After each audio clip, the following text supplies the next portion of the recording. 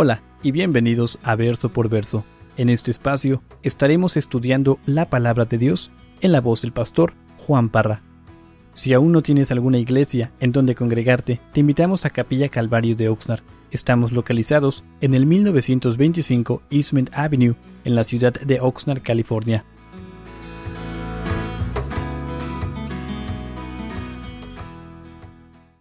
Esta semana que pasó, más bien el lunes yo salí temprano con la meta de correr 26 kilómetros. Y aproximadamente por ahí en el kilómetro 16, 17, algo pasó con mi cuerpo. Mi mente empezó a alucinar. Y pero la tendencia es de cuando salgo a correr, siempre me fijo qué hay en la casa. Porque cuando regreso llego con un hambre. Y había visto allí en la cocina un durazno, una nectarina creo que era, mi banana. Entonces, por ahí, en el kilómetro 16, 17 empiezo a alucinar, empiezo a verme ya en casa mordiendo este durazno y de tanto que estaba sudando me corría el sudor por la boca y yo pensaba que era el jugo del durazno, de esa dulce cereza era lo que era, este platanito. Hermanos, mi mente, mi cuerpo deseaba, anhelaba, amaba lo bueno. Y hermanos, todos somos amantes de distintas cosas. Si tienes tiempo aquí en la iglesia, yo ya sé quiénes son los que aman qué cosa. Aquí hay muchos que aman el América, ¿sí? Son apasionados por el equipo del América, las Chivas, y a veces llegan a las fiestas ahí, traen sus camisas y se arma ahí todo el rollo. Hay personas que son amantes del deporte, a mí me encanta correr. Yo me pierdo en el cerro, hoy fui al cerro y me pierdo en las montañas alabando al Señor. Hay personas apasionadas por la comida, ¿sí? Y su cuerpo lo revela. Hay personas que son amantes de su hobby, de su pasatiempo, les encanta ir a pescar, qué sé yo. Todos tenemos distintas cosas de las cuales estamos apasionados, de las cuales amamos. Pero todo cristiano debe ser amante, dice aquí Pablo, ¿de qué? De lo bueno. Especialmente ¿el qué? El obispo, el pastor, el anciano. Entonces el título de este mensaje es ¿qué? Amante de lo bueno. El viernes pasado terminamos nuestro estudio viendo esos defectos morales que pueden descalificar del ministerio al pastor. Y hermanos, en un momento vamos a comenzar a ver esas virtudes positivas que son imprescindibles, no solamente en el obispo, sino en todo cristiano. Quiero aclarar de que desde que empezamos este estudio, les dije, vamos a empezar a ver estas virtudes, estas calificaciones del pastor. Pero no tomes la postura de que tío, que yo no soy pastor. Entonces esto no me corresponde a mí, esto nos corresponde a todos. Si tú no quieres tener estas virtudes o apartarte de lo que hemos visto las últimas 6 semanas, entonces hay un problema contigo y yo te animo que hables con Dios y analices tu corazón. Así es que terminamos con la exhortación de Pablo de no ser ¿qué? Codicioso. El obispo, el pastor no debe ser codicioso de ganancias deshonestas. Eso lo vimos ahí en el verso 7. Una característica que habla de ser ávido. Es lo que hablamos el viernes pasado, es decir, una persona con deseos fuertes e intensos de conseguir una cosa a cualquier costo. No sé si recuerdan. En este caso, ese deseo de codicia, esa pasión intensa, fuerte, son por las ganancias deshonestas. Estamos hablando de aquella persona que todo lo busca para sí mismo, una persona egoísta. Estamos hablando de una persona egoísta. El obispo, el pastor, hermanos, ya hablamos de que el obispo, el pastor son sinónimos. Entonces voy a estar usando las dos palabras por igual. El pastor, el obispo, el cristiano, no debe ser egoísta, no debe ser amante de sí mismo. Ahora, ¿dónde quedas tú? ¿Realmente puedes decir en esta noche de que no eres amante de ti mismo? O sea, de que buscas siempre el bien de tu prójimo. Y hay muchos, si tienes tiempo en la iglesia te das cuenta de que hay muchos pastores, muchos cristianos que son expertos en teología. Hermanos, tienen un conocimiento de la palabra de Dios increíble. Empiezan a hablar, se saben versos de memoria que te quedas asombrado al escucharlos. Y estos expertos de teología en sí se consideran maduros, se creen maduros en su caminar cristiano Pero algo que hemos visto en estas últimas semanas, hermanos, es de que la madurez no solamente consiste en lo que haces con tu mente, sino en cómo vives tu vida. Yo no sé si han visto estos personajes, estos cristianos que se saben versos y están predicando, pero su vida totalmente dice lo opuesto de lo que es un cristiano. Por tanto, el obispo no debe ser codicioso de ganancias deshonestas, es lo que dice Pablo. El apóstol Juan dijo, el que dice que permanece en Él, en Dios, en Jesús, debe andar como Él andó, como Él anduvo. Entonces, es la clave para nosotros. Y allí para abrir en Tito, en el verso 8, la primera palabra que tú ves ahí dice, ¿qué? No, la primera palabra en el verso 8. Si no, al contrario, tal vez dice tu versión. Antes bien, dice, si no hospedador, estamos en Tito 1:8, si no hospedador, amante de lo bueno, sobrio, justo, santo, dueño de sí mismo, retenedor de la palabra fiel tal como ha sido enseñada, para que también pueda exhortar con sana enseñanza y convencer a los que contradicen. Lo primero que dice Pablo después de si no es que hospedador. El obispo, el pastor, el cristiano debe ser hospedador. Hermanos, esta palabra en el griego significa amante del forastero. Es lo que significa esta palabra. Amante del forastero, amante del visitante, significa aquella persona que se da a la hospitalidad. Es lo que significa esta palabra. Y hermanos, la hospitalidad es una buena evidencia que el obispo no es codicioso de ganancias deshonestas. ¿Por qué? Porque cuando llegan personas a su casa, él está dispuesto a gastar de lo que él tiene, ya sea monetariamente, materialmente, comida, lo que sea, para darle al que ha llegado a su casa, a ese visitante. El mes pasado que estuve en el Distrito Federal, hermanos, no llegamos a un hotel, llegamos a la casa de una familia. Yo no sé si tú has llegado a la casa de una persona desconocida, uno se siente incómodo. Yo jamás había conocido a esta familia, ellos no me conocían, ellos abren su puerta para recibirme. Y hermanos, esta familia es una definición de lo que es esta palabra. Desde que yo llegué, hermanos, ellos en su forma de tratarme me abrazaron, me amaron, me hicieron sentir parte de su familia. Cuando yo me despedí, llegué el jueves, cuando me despedí el sábado, yo sentí que yo ya era parte de esta familia. Sentí como que ya los había conocido toda mi vida y con el anhelo de querer regresar por la hospitalidad que ellos me dieron. Hermanos, en esta familia, en este hogar, yo pude ver de una manera palpable a Cristo. En el trato que me dieron, en sus conversaciones, en su hogar, con sus hijos, en su matrimonio.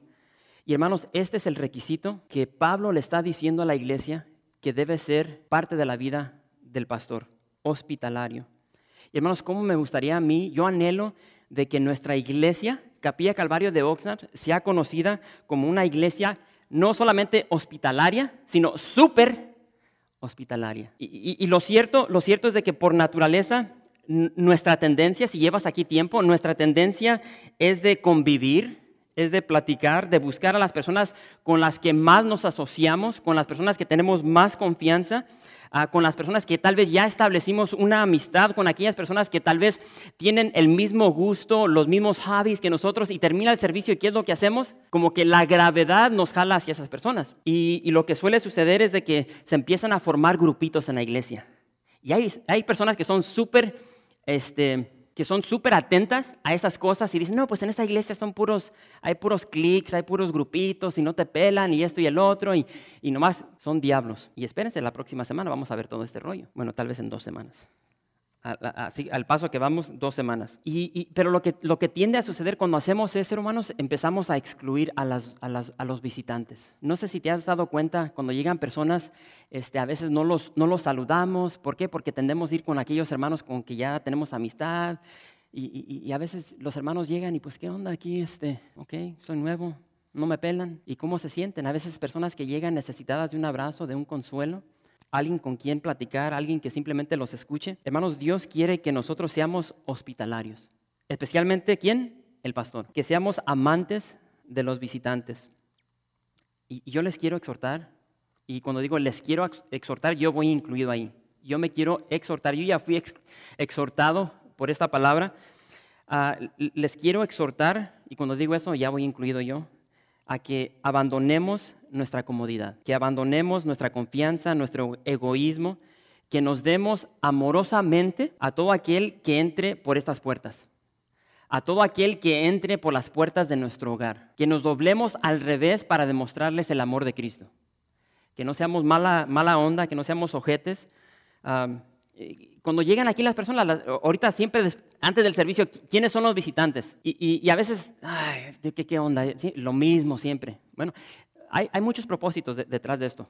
El propósito de hacer esas personas, los que están aquí por primera vez, nuestro deseo, mi anhelo, mi deseo es de que tú te sientas en casa. Porque la tendencia es, si te pones a pensar, ¿cómo te sentiste tú la primera vez que llegaste a una iglesia? Hermanos, yo me sentía como un marciano. O sea, yo tengo un trasfondo, he compartido, tengo un trasfondo católico. Entonces yo cuando llegué a una iglesia cristiana, ¿qué onda? Aquí como que están medio zapados, no estaba acostumbrado a ver todo el rollo que se ve simplemente por la falta de experiencia. Y yo me sentía extraño, siempre me sentaba hasta mero atrás, alejado de la gente. Y pues uno trata de ser así como de disimular, pero lo primero que haces es lo peor, te sientes hasta mero atrás, tío, ¿qué onda? Ahí resaltas como una rana en el desierto. Entonces, ¿para dónde voy con todo esto? A esas personas que les decimos, tío, que bienvenidos, el propósito, iglesia, si no lo sabes, es de que cuando termine el servicio, vayas con esa persona y te presentes. Hey, hola, ¿qué tal? Me llamo Omar, me llamo Juan, me llamo José. ¿Cómo te llamas? Es la primera vez que vienes aquí. Yo no sé, antes teníamos 2 servicios. Cuando estábamos aquí en el santuario pequeño teníamos 2 servicios y a veces llegaba una persona, hey, ¿qué onda? Es la primera vez que... No, aquí ya tengo varios meses, pero es que venía al primer servicio. Y desconocemos. Ahora ya no podemos decir eso porque estamos aquí. En un solamente servicio, ¿sí o no? No sé si recuerdan esos tiempos, pero preséntate, dale la bienvenida. Hey, ¿cómo puedo servirte? ¿Cómo puedo orar por ti? ¿Eres casado? ¿Eres casada? Dale un abrazo. Tus hijos, o sea, preséntate de una manera amorosa, muestra interés. Después del servicio, hermanos, tenemos ollas de café. Tío, ¿qué? Vamos, te picho un café. Después del servicio vamos a platicar, nos conocemos. Tal vez allá es una invitación durante la semana para salir a tomarse un café, a platicar, qué sé yo. Pero lo que tenemos que entender, y pongan atención a esta parte, el ser hospitalario se refiere a una actitud. Déjenme repetir esto. El ser hospitalario está hablando de una actitud, no una acción. No sé si entienden eso. Por favor, ahorita los que estuvieron aquí por primera vez, hermano, que ya tienes tiempo aquí, no vayas con uno de estos nuevos hermanos después de este servicio y no seas un déspota, llega y creo que el pastor dijo que te invite a un café. Así es que, órale. O sea, te tiene que nacer del corazón. Si no te nace del corazón, hay un problema contigo. Y no lo hagas. O sea, ponte a pensar, Dios te escogió a ti. Dios te escogió a ti. ¿Por qué? No sé. Es algo que hablamos al inicio de este libro. Dios nos ha escogido con un propósito, sí, pero nos escogió cuando andamos revolcándonos en nuestra inmundicia, en nuestro pecado. Y Dios nos escogió. Dios nos ha escogido, nos ha invitado a ser parte de su familia, nos ha invitado a ser parte de su historia, pero no termina ahí. Hermanos, Dios nos ha perdonado. Todo tu pecado, toda tu maldad que tú viviste en el pasado, Dios la ha borrado, la ha aventado a lo más profundo de la mar, no se acuerda de eso, te ha perdonado, te ha recibido, te ha adoptado como hijo, como hija a su familia. Ahora, si Dios es hospitalario así contigo, que no te lo merecen, tampoco yo, ahora, ¿por qué nosotros no podemos hacer lo mismo con estas personas nuevas que llegan a la iglesia? Y es por eso que Dios está diciendo, tío, ¿qué? El obispo, el anciano, el pastor debe ser, ¿qué? Hospitalario. Romanos 12:13 dice, compartiendo para las necesidades de los santos, practicando la hospitalidad. No, la palabra practicando no significa de que, no, pues en vez en cuando. Esta semana hablé con su hijo, con Diego, y dice que ahorita los tienen corriendo como liebres en el desierto. Juega este muchacho en el equipo aquí del colegio de Oxnard, fútbol mexicano, soccer, y dice que ellos practican casi diario. Entonces aquí esto es algo que tenemos que hacer diariamente en nuestra vida. No una vez cada 6 meses o cuando se nos antoja. Debe ser parte de nuestra vida. Hebreos 13:2 dice, no os olvidéis de la hospitalidad, porque por ella algunos sin saberlo hospedaron ángeles. Primera de Pedro 4:9 dice, hospedados los unos a los otros sin murmuración, sin murmuración. Y finalmente, tercera de Juan, verso 5 dice, amado, fielmente te conduces cuando prestas algún servicio a los hermanos, especialmente a los desconocidos. Especialmente a los desconocidos. Así es que, hermanos, ser hospitalario es algo importante en la vida del pastor, pero cuanto más a toda la iglesia, a nosotros. Después Pablo sigue y dice, el obispo, el pastor debe ser amante de lo bueno. En esta noche, ¿qué es lo que te apasiona a ti? ¿De qué eres amante tú? Ahora, muchos dicen, tío, que enséñame tu chequera y voy a darme cuenta rápidamente de lo que tú amas. ¿Por qué? Lo que tú amas es donde vas a invertir tu dinero, tu tiempo. Y hay tantas cosas que están, hermanos, compitiendo por nuestro amor, por si no lo sabían. Nuestro trabajo, nuestro cónyuge, nuestros hijos, nuestro pasatiempo, esos programas favoritos que tenemos en la televisión. ¿Cuánto tiempo inviertes ahí viendo las novelas, ir al cine, redes sociales? ¿Cuánto tiempo inviertes en Facebook, en Twitter? La escuela, nuestras amistades, nuestros familiares. Y hermanos, creo que esta lista que les acabo de mencionar puede variar en cada una de nuestras vidas porque todos tenemos diferentes gustos y placeres. Pero lo cierto es de que muchas de estas cosas que he mencionado tienden a robarnos, tienden a agotar nuestros recursos, nuestra energía, nuestro dinero, nuestro tiempo, nuestra devoción de aquel que por naturaleza es bueno. David dijo, bueno y recto es Jehová. Salmo 106, verso 1 dice, aleluya, alabad a Jehová porque Él es bueno, porque para siempre es su misericordia. Todas estas cosas que nos están robando están en competencia por nuestro tiempo, nuestro amor, nuestra afección, nuestra pasión. Nos agotan y al final del día llegamos con lo que nos sobra y se lo dejamos a Dios. ¿Será justo eso? A Jesús le preguntaron, Maestro, ¿cuál es el gran mandamiento en la ley? ¿Cuál es el gran mandamiento en la ley? Y Jesús contestó, amarás al Señor con todo tu corazón. Amarás al Señor con todo tu corazón, con toda tu alma, con toda tu mente. Este es el primero y grande mandamiento. Amar a Dios con todo nuestro corazón, con toda nuestra alma, con toda nuestra mente. ¿Estás cumpliendo con eso? Pablo dice lo siguiente, por lo demás, capilla Calvario, todo lo que es verdadero, todo lo honesto, todo lo justo, todo lo amable, todo lo que es de buen nombre, si hay virtud alguna, si algo digno de alabanza, en esto pensad. Hermanos, en las cosas que ocupamos nuestro tiempo, nuestra mente, habla de dónde está nuestro corazón. Ahora, pastor, ¿cómo me puedes explicar todo lo que estás diciendo concerniente a amar lo bueno en una manera práctica? Salmo, número 15. Ve allí y vamos a leer este. Está cortito. Salmo 15. Vamos bien.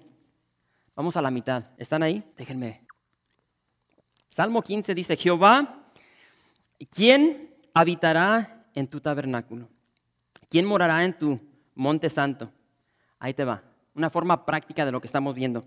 El que anda en integridad y hace justicia y habla verdad en su corazón. El que no calumnia con su lengua, ni hace mal a su prójimo, ni admite reproche alguno contra su vecino. Aquel a cuyos ojos el vil es menospreciado, pero honra a los que temen a Jehová. El que aún jurando en daño suyo, no por eso cambia. Quien su dinero no dio a usura, ni contra el inocente admitió cohecho. El que hace estas cosas no resbalará jamás. Bien sencillo, bien práctico. Pablo continúa.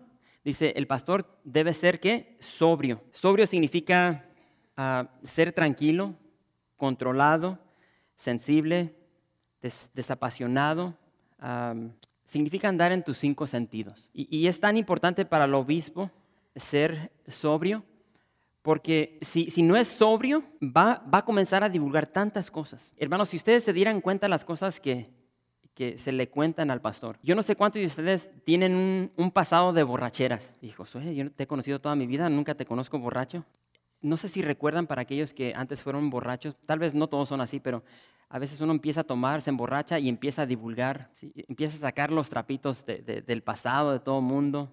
Mientras estás sano, sobrio, tranquilo. Pero te emborrachas, no, y tú eres esto, te acuerdas que hiciste esto. Y es por eso que el obispo tiene que ser sobrio, porque tiene que ser un hombre que calla asuntos confidenciales.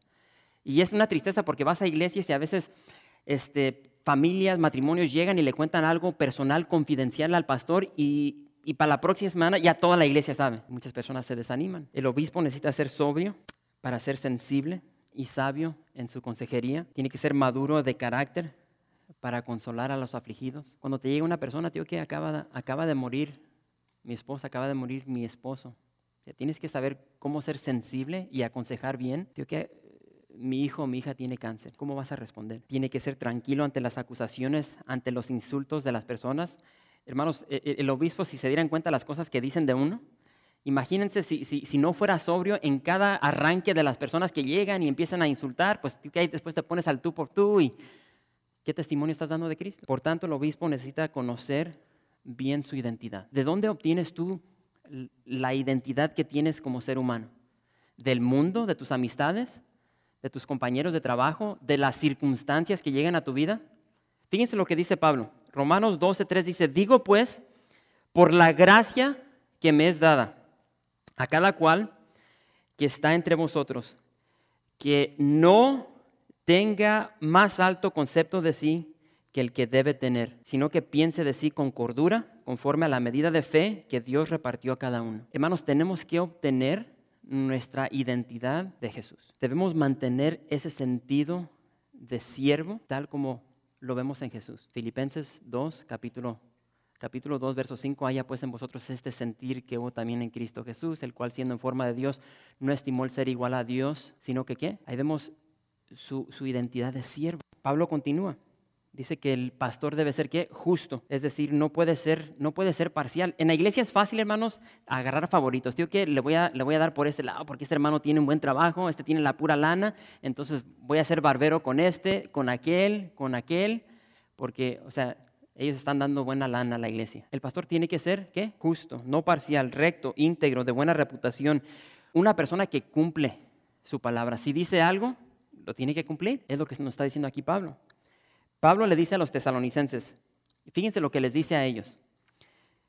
Primera de Tesalonicenses 2:10 dice, vosotros sois testigos y Dios también de cuán santa, justa e irreprensiblemente nos comportamos con vosotros los creyentes. Entonces vemos de que lo que Pablo le está enseñando a Tito, él ya lo vivió en su propia vida porque él lo aprendió de Cristo. Y Pablo continúa y dice, el pastor tiene que ser santo, santo para con Dios, justo para con su prójimo, santo con Dios, es decir, apartado para Dios. Efesios 4:24 dice, vestidos del nuevo hombre, creado según Dios en la justicia y santidad de la verdad. Después dice Pablo en 1 Timoteo 6:11, mas tú, hombre de Dios, o mas tú, mujer de Dios, huye de estas cosas, es decir, huye del pecado, y sigue la justicia, sigue la piedad, que es santidad, sigue la fe, el amor, la paciencia y la mansedumbre. ¿Vamos bien todavía? ¿No los he perdido? ¿Vamos bien? Pablo continúa. Nos quedan 15 minutos. Y dice, el pastor tiene que ser dueño de sí mismo. Y el ser dueño de sí mismo es un gran contraste de los falsos profetas, de los falsos maestros que estaban inundando la iglesia allí en Creta. Pablo los describe a estos falsos profetas y dice, quienes son sin afecto natural, implacables, calumniadores, intemperantes, crueles, aborrecedores de lo bueno. Ahora, pastor, ¿cómo puedo lograr todo lo que estás diciendo en mi vida? ¿Cómo puedo lograr esto? Yo no sé si se han dado cuenta de que vivimos en este cuerpo. Aquí Pablo menciona a Tito como un hombre de Dios. Y somos hombres, mujeres de Dios, pero ¿saben una cosa? Seguimos vestidos con un cuerpo carnal. Y este cuerpo carnal siempre está jalándonos hacia las cosas que no le agradan a Dios. ¿Sí? Estos ojos parecen que tienen sus propios dueños porque pasa una muchacha y hasta se nos tuerce el cuello para poder ver bien el vistazo. Nos jala hacia nuestros placeres, nuestros deseos que van en contra de la voluntad de Dios. Es una realidad. Y eso va a seguir así en nuestra vida hasta que Cristo regrese y nos lleve a la gloria. Es por eso que Pablo decía, miserable de mí, ¿quién me apartará de este cuerpo de muerte? Ahora, si el apóstol Pablo, que escribió una tercera parte del Nuevo Testamento, luchaba con esto, ¿cuánto más tú y yo? Pero hay muchas personas que se hacen pasar por muy religiosos, muy santos, y tío, que yo no peco, yo ya santito, directito y mentiroso. Hermanos, todos conocemos el resultado de cuando intentamos vencer la tentación por nuestra propia fuerza. Bueno, yo le hago así y no sale nada. Hay otros hermanos que sí le hacen así, como que, ay, juela, esos conejitos ya se mían, están grandes. Pero ya sabemos, el efecto no sirvió, ¿verdad? Si tuviera músculos, pues sí, ¿qué onda? Pero no es nada. Todos conocemos el resultado de cuando queremos hacer las cosas en nuestra propia fuerza. Yo siempre he dicho en el pasado, hermanos, caemos de puras jetas. Pensamos que tenemos dominio propio y cuando llega esa situación, hermanos, ese dominio propio se desvanece, se desaparece y caemos en las garras de la tentación. Y hermanos, está claro, tenemos que correr de la tentación, tenemos que correr del pecado, tenemos que hacer lo que hizo José. José tenía esta chulada de maíz pinto de la esposa de Potifar y no se quedó ahí a contemplar, lo haré o no lo haré. Él peló gallo y es lo que tenemos que hacer nosotros. Y lo que hacemos, hermanos, es le tenemos que dar la espalda al pecado y al darle la espalda al pecado le tenemos que dar la frente a Dios. Así de sencillo. Le damos la espalda al pecado, le damos la media vuelta a ese estilo pecaminoso, le damos la cara a Dios y al darle la cara a Dios, hermanos, aquí es donde empieza a cambiar todo. Y aquí es donde muchas personas tienden a fracasar. ¿Cuáles son tus deseos? ¿Cuáles son tus deseos, tus placeres? ¿Cuáles son esos trapitos que nadie conoce aún? Tal vez no los conoce tu esposa, tu esposo. Los escondes. Bueno, y después nos preguntamos por qué es que estamos luchando en nuestro caminar cristiano. Hermanos, llega a ese punto donde nosotros voluntariamente tenemos que llegar, tenemos que subir nuestros placeres, nuestro pecado, nuestros trapitos al altar y ofrecerlos como sacrificio vivo ante Dios. Y es lo que dice Pablo. Así que, hermanos, Capilla Calvario, os ruego por las misericordias de Dios que presentéis vuestros cuerpos en sacrificio vivo, santo, agradable a Dios, que es vuestro culto racional. Pero lo cierto es de que muchas personas, no, yo puedo luchar con esto, ¿sí? Y ahí sigue con la botella, con el alcohol, con la droga, con la mujer, con la amistad, con pornografía. No, yo lo puedo hacer por mí mismo. Jamás lo vas a lograr. Si Cristo no entra a este panorama, vas a seguir en esa miseria de pecado, donde vas a ser un esclavo de lo que te tiene controlado. Pero cuando somos obedientes y llegamos a Dios y le entregamos nuestro cuerpo en sacrificio vivo con nuestros placeres, deseos, anhelos, hermanos, Dios se encarga de lo demás, porque ese es el trabajo de Dios. Porque Dios no nos ha dado un espíritu de cobardía, sino, dice Pablo, de poder y de dominio propio. Cuando tú caes en esa debilidad, Señor, ya no quiero ver esta pornografía en este celular, Señor, aquí está. Y por supuesto vas a hacer barreras alrededor de ti, te vas a proteger esto y el otro, pero Señor, aquí está, te lo entrego, haz lo que yo no puedo hacer. Y es donde llega el Espíritu Santo. Va a llegar ese poder en ese tiempo de debilidad y va a romper con esos vicios que hay en nuestra vida. Para terminar, bueno, verso 9. Entonces ya vimos todo lo que Dios espera del pastor en sí, vuelvo a repetir, de sus hijos. El verso 9 dice que el pastor debe ser retenedor de la palabra fiel tal como ha sido enseñada, para que también pueda exhortar con sana enseñanza y convencer a los que contradicen. Hermanos, el pastor no solamente debe enseñar la palabra, sino que la tiene que retener. La tiene que retener con convicción profunda y no solamente el pastor, repito, todo hijo de Dios. En julio, Joel, fue cuando llevé el carro ahí al taller. Antes de irme a México, le llevé a nuestro hermano allá a la llantera mi carrito porque, hermanos, tenía una llanta que me estaba volviendo loco. Cada 8 días tenía que ir y ponerle aire a esta mugre llanta. Yo no sé si te ha pasado lo mismo. Y la chequeé, no tenía clavos ni nada. Tranquilo en la llanta. Ya me enfadé porque lo que estaba pasando es de que cada 8 días tenía que ir y a veces se me iba el avión y después alguien me decía, hey, ¿qué onda con tu carro? Está todo chueco. Porque la llanta se le salía el aire. So, la llevé ahí con el hermano y me le puso dos llantas nuevas. Se le estaba saliendo el aire, no sé por dónde, pero hermanos, esa gotera de aire me estaba costando tiempo, energía, dinero, gasolina, me estaba desgastando mi carro y tuve que cambiar esa situación. Y hermanos, nosotros somos similar a esas llantas que se les sale el aire. Sí, todos tenemos una gotera dentro de nosotros. Y no sé si sabían esto, pero ahí les va el 20. Por naturaleza, tú eres una persona defectuosa. ¿Sí? Hemos heredado el pecado de Adán. ¿Te guste o no? Sí, si no estás de acuerdo, pues alega con Dios. Pero tenemos una naturaleza pecaminosa, defectuosa. Ah, y es por eso que, hermanos, necesitamos la vida de Cristo. Y yo voy incluido aquí. O sea, hermanos, el obispo necesita llenar su vida. Yo no sé cuántos de ustedes tienen problemas el día de hoy. Hermanos, en esta vida le sufrimos. Por más que queremos aparentar algo que no es, llegamos a la iglesia, hey, ¿cómo va todo? Hermanos, la vida es difícil. Nos enfermamos, tenemos problemas con nuestros hijos, matrimoniales, en el trabajo, no ganamos lo que quisiéramos ganar, no tenemos las cosas, tantos problemas. Ahora, en tu vida, ponte a pensar los problemas que hay en ti, tal vez en tu esposa, con tus hijos. Bueno, ahora imagínate eso magnificado 100, 200 veces. Y hermanos, esto es algo que es una constancia en la vida pastoral. Porque los problemas que hay dentro de la iglesia los comparte el pastor, el obispo. Entonces, aparte de los problemas que tiene el pastor, ahora él tiene que conocer los problemas de toda la iglesia. Y el pastor necesita llenar ese vacío que hay en él. Necesita llenar su vida de la palabra de Dios. Tiene que ser un retenedor de la palabra.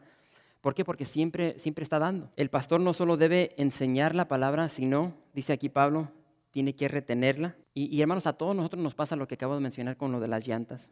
El cristiano siempre va a ser atacado por su carne. O sea, nuestra carne quiere ciertas cosas, ya sean sexuales, materiales, siempre está pidiendo. Es la naturaleza, como acabo de mencionar, que hemos heredado de Adán.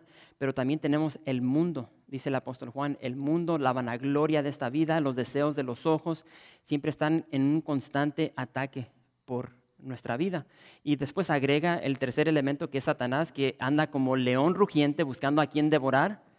Entonces se juntan todas estas cosas, hermanos. Hermanos, nuestra vida cristiana puede ser algo complicada.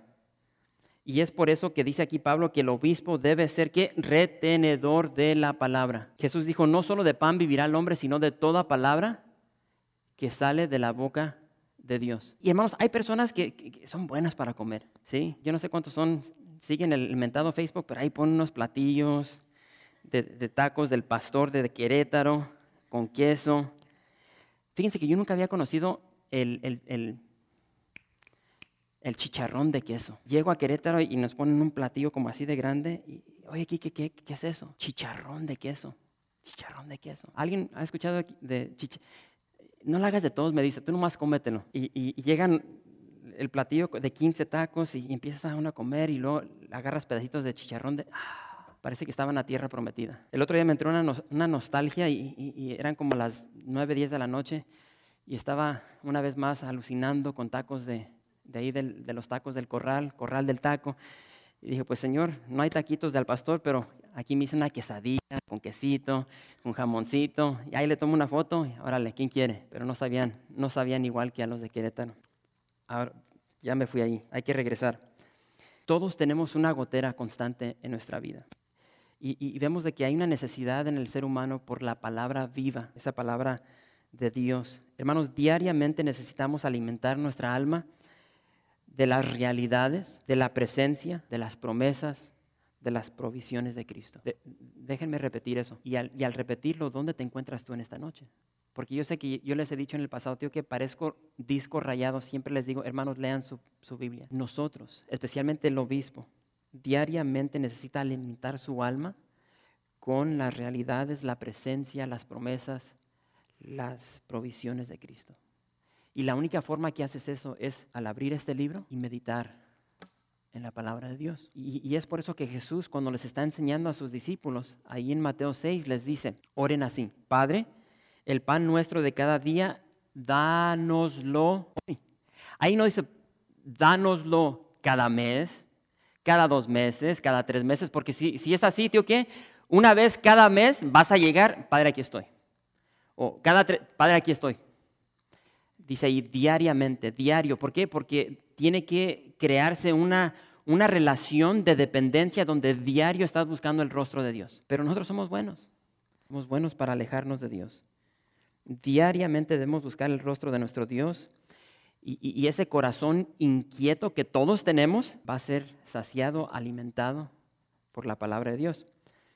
Hermanos, el obispo debe predicarse a sí mismo. Diario debe predicarse a sí mismo, debe obtener su identidad de Cristo, no de la iglesia, no del ministerio, Imagínense si yo obtuviese mi identidad y ustedes un día anduvieran las nubes porque, hey, tío, que pastor, me gustó el mensaje, estuvo chido. Otro día, digo que no valiste, no arremangaste.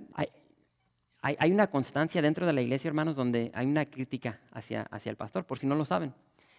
Y ahí en mi oficina y en casa tengo una cajita y guardo esas cartas que me llegan, que son raras, pero me llegan, donde alguien me manda una carta y me dice, pastor, tío, que gracias por esto y esto y esto, gracias por predicar la verdad, gracias por...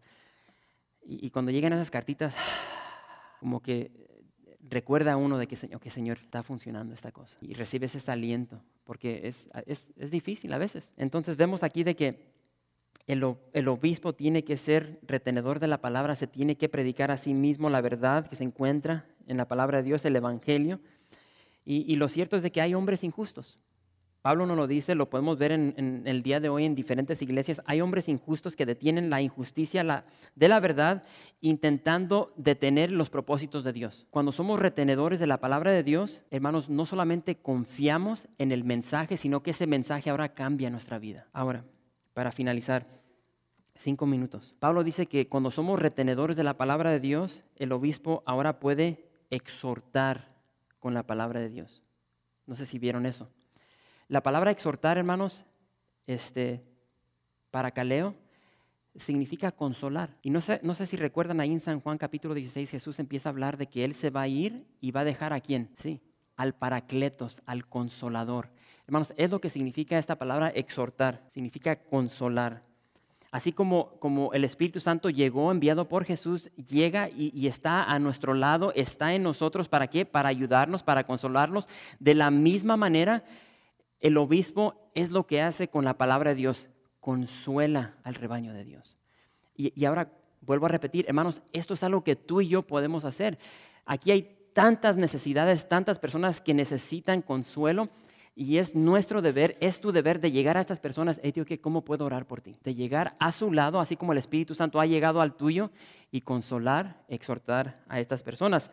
El obispo también convence con la palabra de verdad. Pero recuerden, tiene que ser retenedor de la palabra para poder darla. Y al convencer, lo que está haciendo el obispo, el pastor, está reprendiendo, refutando la palabra de verdad, está exponiendo, está revelando la luz de una manera clara y eficaz. El obispo no solamente está en la iglesia para, ¿cómo se dice esta palabra? El pastor no está ahí para rascarte esa comezón que tienes. Es algo que he mencionado en el pasado. Esta palabra, hermanos, es poderosa. Y si tú vayan y visiten otras iglesias, hermanos. Hay iglesias que retienen la verdad de esta palabra. Y la retienen porque no quieren ofender, no quieren lastimar, quieren retener el rebaño porque, hermanos, las personas son entradas a la iglesia. Y yo les he dicho, hermanos, yo no estoy aquí para entretenerlos. Si quieres ser entretenidos, ahí está la puerta. Hay muchas iglesias aquí en Oxnard que te van a entretener. Yo estoy aquí por 3 cosas: para guiarte, alimentarte y protegerte. Es el deber del pastor. Y hay personas que retienen la verdad y simplemente están aquí porque tienen su propia agenda, ¿no? Esta palabra tiene que ser soltada. Y esta palabra, al ser soltada, va a trabajar por sí misma. Y esta palabra, hermanos, va a ofender, te va a lastimar, te va a hacer sentir incómodo o incómoda. Y eso es bueno. Tal vez tú estás inundado en pecado ahorita y tal vez, tío, que estás incómodo y esta nalguita ya no la quieres allí, la mueves para acá. Tío, que gloria a Dios, es lo que quiere el Espíritu Santo. Eso es lo que sucede cuando la palabra de Dios se suelta. Va a hacer su trabajo. Por supuesto, también va a consolar, también va a demostrar y dar su gracia, su misericordia, su amor, va a sanar. Pero muchas personas nomás quieren recibir la gracia, el amor, la misericordia. Oh, yo quiero la bendición, esto y el otro. No. La palabra también incomoda. La palabra de Dios por sí misma, hermanos, quebranta el corazón más duro. Y es lo que dice Jeremías 23:29, dice: no es mi palabra como fuego, dice Jehová, y como martillo que quebranta la piedra. Por tanto, la palabra de Dios se suelta y hace lo que tiene que hacer. A nosotros, como hijos de Dios, nos corresponde cumplir lo que dice Pablo en 2 Timoteo 2:15, procura con diligencia presentarte a Dios como aprobado, como obrero que no tiene de qué avergonzarse, que usa bien la palabra de verdad. Yo les exhorto en esta noche a vestirse del Señor Jesucristo. Es lo que dice Pablo. Romanos 13:14, vestíos del Señor Jesucristo, No proveáis para los ¿qué? Para los deseos de la carne. Hermanos, yo ya me prediqué esto. Yo les animo, les exhorto. Iglesia, sé hospitalario. Sé amante de lo bueno. Sé justo. Sé santo. Sé sobrio. Sé dueño de ti mismo. Ten dominio propio. Sé retenedor de la palabra. Exhorta, consuela con la palabra de Dios. No solamente llegues a la iglesia. No puedes solamente llegar a la iglesia, escuchar e irte. Allí en ese círculo de influencia, en tu familia, con tu matrimonio, con tus hijos, con tus compañeros de trabajo, con tus vecinos, dales la palabra. Consuela con la palabra, convence, reprende con ella, expone la gloriosa luz del Evangelio. Es lo que Dios quiere para nuestras vidas. Y vayan a 1 de Juan. Y con este verso vamos a cerrar. Bueno, 2 versos. No nos pasamos de 2 minutos. 1 de Juan, ¿están ahí? 1 de Juan, capítulo 2, verso 14, la porción final del verso, donde dice, os he escrito a vosotros jóvenes. ¿Sí ven? Dice, os he escrito a vosotros jóvenes, porque sois ¿qué? Porque sois fuertes. Ahora, ¿por qué creen que son fuertes? Si sigues leyendo, dice, y la palabra de Dios permanece, ¿dónde? ¿En la Biblia? ¿En tu teléfono? ¿En tu iPad? ¿Dónde? En vosotros. Si tú quieres ser fuerte en tu caminar cristiano, que la palabra de Dios more en abundancia en ti. Y recuerda esto, adelantito, ahí en Apocalipsis capítulo 3, para un poco de claridad, Dios, Jesús, le dice a la iglesia de Filadelfia. Dice en el verso 8, yo conozco tus obras. He aquí, he puesto delante de ti una puerta abierta, la cual nadie puede cerrar, porque aunque tienes poca fuerza, has guardado mi palabra. Has guardado mi palabra y no has negado mi nombre. Hermanos, esta no es tu palabra, esta no es mi palabra, esta es la palabra de Cristo. Y no podemos quitarle, no podemos agregarle. La palabra de Cristo va a salir y va a lograr sus propósitos. Soltemos la palabra de Dios. Gracias por visitar calvariooxnard.org. En este sitio web podrás encontrar información fresca cada semana, como los servicios previamente grabados, los cuales están disponibles para ti para que los puedas escuchar en cualquier momento. Estamos seguros que este material será de gran edificación espiritual para tu vida y para tu familia. La visión de Capilla Calvario de Oxnard es ser como Jesús, aprendiendo y viviendo la palabra de Dios.